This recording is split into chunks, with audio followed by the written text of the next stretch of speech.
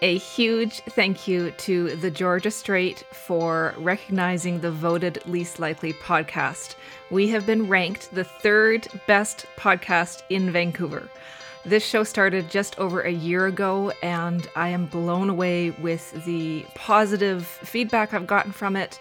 I started just assuming I'd be talking about failure to nobody, to be honest, and the fact that my story has resonated with you and that has made you feel less alone has exceeded all of my expectations. That really was the goal, to make you feel less alone on your journey. And the funny thing is that this experience has in turn made me feel less alone. So a huge thank you to everybody who voted, and a gigantic thank you to the Georgia Straight for recognizing the show. And I cannot wait to share what is next for us. This just gave us such a boost. I'm very excited to see where we're going to go with this, and I'm so honored to have you on the journey with me. Welcome to the Voted Least Likely podcast. I am your host, Leah Yard. I'm a high school dropout who accidentally became an entrepreneur. After spending over a decade working minimum wage jobs, having a complete mental breakdown, and losing all confidence in myself, I somehow started a successful jewelry company. I am the least likely person to have ended up in the fashion industry, the least likely person to have overcome crippling anxiety, and the least likely person to have ever had the confidence to share my story. And I know if you are here, you've likely felt something similar. This piece of internet real estate is a place for us to share how we overcame our own obstacles and found a place to thrive, even if it was the last place we ever thought we would end up. We are talking all things related to failure with a little sense of humor on the side. It's time to expose the narratives we tell ourselves and the ones the world places on us. This is the Voted Least Likely podcast.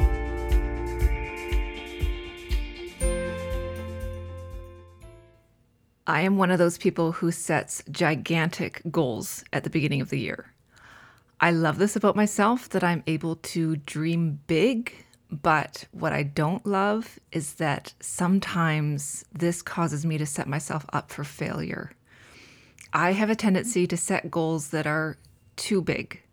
And I know a lot of people say that you should be reaching for the stars when it comes to goal setting, but if you consistently set expectations that you aren't able to reach, you will inevitably just feel badly, and this can affect your confidence. In a past show, I talked about building confidence by being congruent, doing the things you say you're going to do. So by continually setting goals and not reaching them, you run the risk of losing faith in yourself. It also just feels shitty and can stifle your momentum. So I thought I'd go through 3 goals I'm letting go of before the end of 2023 for a refreshing twist. Because look, this time of year is intense. For many small businesses, this is the time we are expecting to make the bulk of our annual revenue. You've got the holidays on top of that with family, which can both be expensive and stressful. It's just a big time of year, and I see a lot of bumper sticker bullshit out there telling you not to waver on your goals and just push through. And look, I'm guilty of this too. I push through when maybe I shouldn't. I go too hard on stuff just because I said I would, and I'm often the person convincing others to do the same. And there are times when it is important to buckle down and push through.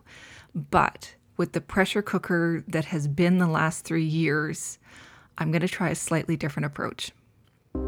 This show is sponsored by our very own company, Leah Yard Designs. Leah Yard Designs is a jewelry brand in Vancouver, Canada that specializes in unique, semi-precious pieces. The designs are meant to be mixed and matched to celebrate the wearer. We love fashion juxtapositions, which is why you will usually find me in ripped jeans and a ton of gold jewelry.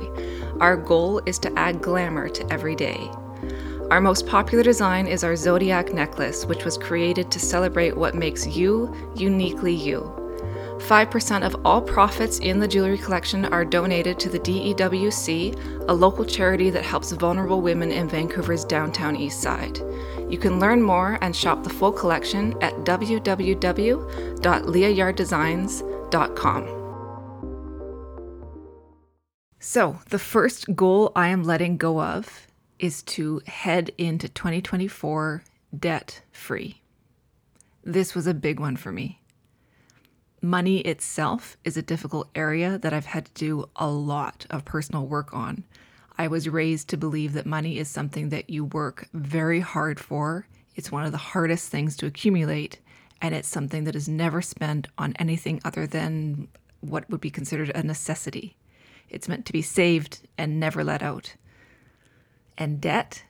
That's almost a foreign concept. Being in debt in my family was like a crime.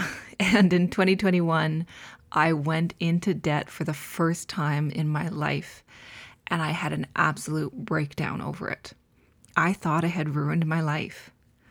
I know that's dramatic, but I really thought that's what it was. I will never come back from this. Now that I've been in debt for a few years, I still don't love how it feels. I still have shame around it.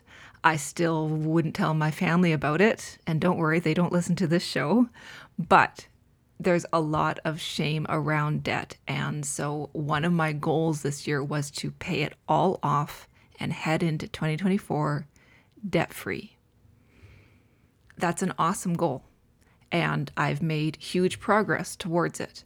I mentioned recently that we are on track to have our best year in business at Leah Yard Designs. I'm very, very proud of that. But even though we have streamlined our business as much as possible this year and generated more money, I'm still going to be carrying some debt with me into the new year. One thing I will say, when I thought about recording this episode, it was a healing experience. I recommend doing this, going through your goals and really questioning them. Because my goal to head into the new year without debt is obviously a great financial goal, but a lot of it was just ego-based. I care more about how the debt makes me feel than I do about what it financially costs me to have it. So by letting go of this timeline and this goal to go in free of it in the new year, it forces me to deal with my feelings about it, which I need to do.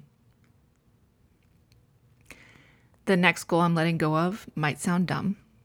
At the beginning of 2023, I wrote down some fitness goals, and one of them was that I wanted to be able to do an unassisted chin-up at the end of the year. There was a time in my life when I was training my body and I was able to do 3 unassisted chin-ups in a row without touching the ground. I know that's not a huge thing for some people, but I'm a fairly heavy person, and chin-ups have always been a very challenging exercise. I mean, they're a challenging exercise for anybody. So I had this goal because I like having the ability to pull my body weight up. It feels good. I work out because I like to feel strong. And this specific exercise makes me feel strong when I can do it. It's been a few years now since I've been able to do chin-ups, and I wanted to be able to do it again. But I didn't train on this exercise this year consistently. So guess what? I still can't do it. I'm frustrated with myself because it's a silly thing, but for me, it's just one exercise I could have been working on just weekly and been able to do it by now. Here's why I'm letting go. There's not much time left in the year. This is the busiest time for my brand, so I'm likely not going to be able to reach this fitness goal before January. But this year, I expanded my exercise routine. I started doing things I hadn't done before. I do a wider variety of exercises, much more varied than I used to do. And honestly, I wish that had been the goal of the year. Learning to strengthen my body in new ways instead of having one specific motion written down. Again, when I see this goal, I think it's more ego-based. Did I actually want the specific muscles required to do a chin-up? Or do I just want to know I can do it? Something to think about. I realize as I'm saying these out loud, these are a bit embarrassing. Goals are so personal, and it's hitting me now just how embarrassing this is. But here we go. The last goal I'm letting go of was to gain 5,000 new email subscribers for my jewelry brand. I've talked a lot about email marketing and how it's my favorite part of my business. I've also talked about how my email list is my most important asset in my business.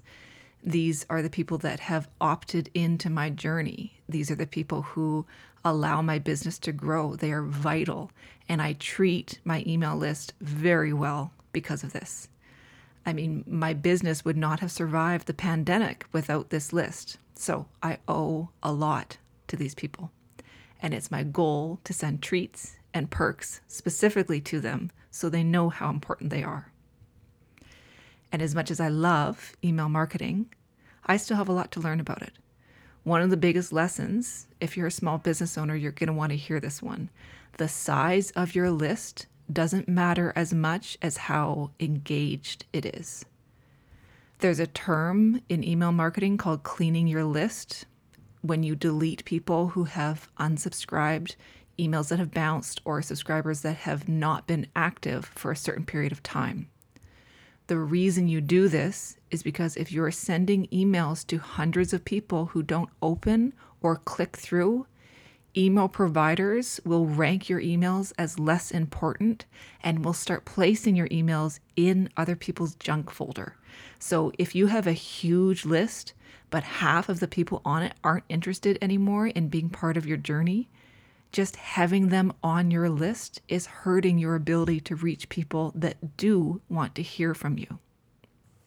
Here's a few numbers to explain this concept. This season, I deleted over 400 emails from my list. Even as I say that, it makes my stomach hurt. These were people who had not engaged with our brand for over 9 months. So this number is going to be specific to your business because it really comes down to how frequently you're emailing people. We send out roughly 1 email a week. So that's about 30 or 40 emails that those people haven't opened. So I think it's fair to say they're no longer interested. And for the record, don't take it personally. People lose interest for a million reasons. And also, I have zero desire to be sending emails to people who don't want to hear from me, right? So after deleting 400 subscribers, our open rate went from 44% to over 65%. So with a smaller email list, we were starting to reach more people who wanted to hear from us. And I will say a 44% open rate is great. As far as I'm concerned, anything over 30% is amazing, really. But again, my focus is to have a very tight list filled with people that are excited to hear from me and my brand. So I didn't gain the new 5,000 emails I wanted this year.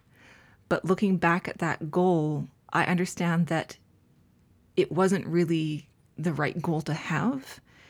And even though it was possible for me to achieve that, had my focus been to just get that number up and never clean my list, it would have actually meant fewer people would have heard from me. And in the end, it wouldn't have been helpful to grow the brand. Again, it would have been more ego-based. I would have been really proud to have that number. But your email list is a number behind the scenes. That's not something people see. That's not something that it's not like a follower count, right?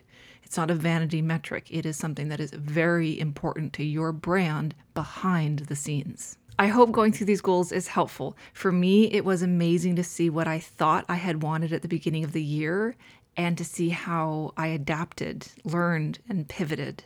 Something that is so clear is to keep the big picture in mind. So one thing that was important for me was to reach a specific financial goal for my business. That's great just to have this vision. And I ended up surpassing that goal a few months earlier, even though I actually hadn't met certain financial goals that were tied to specific events, if that makes sense.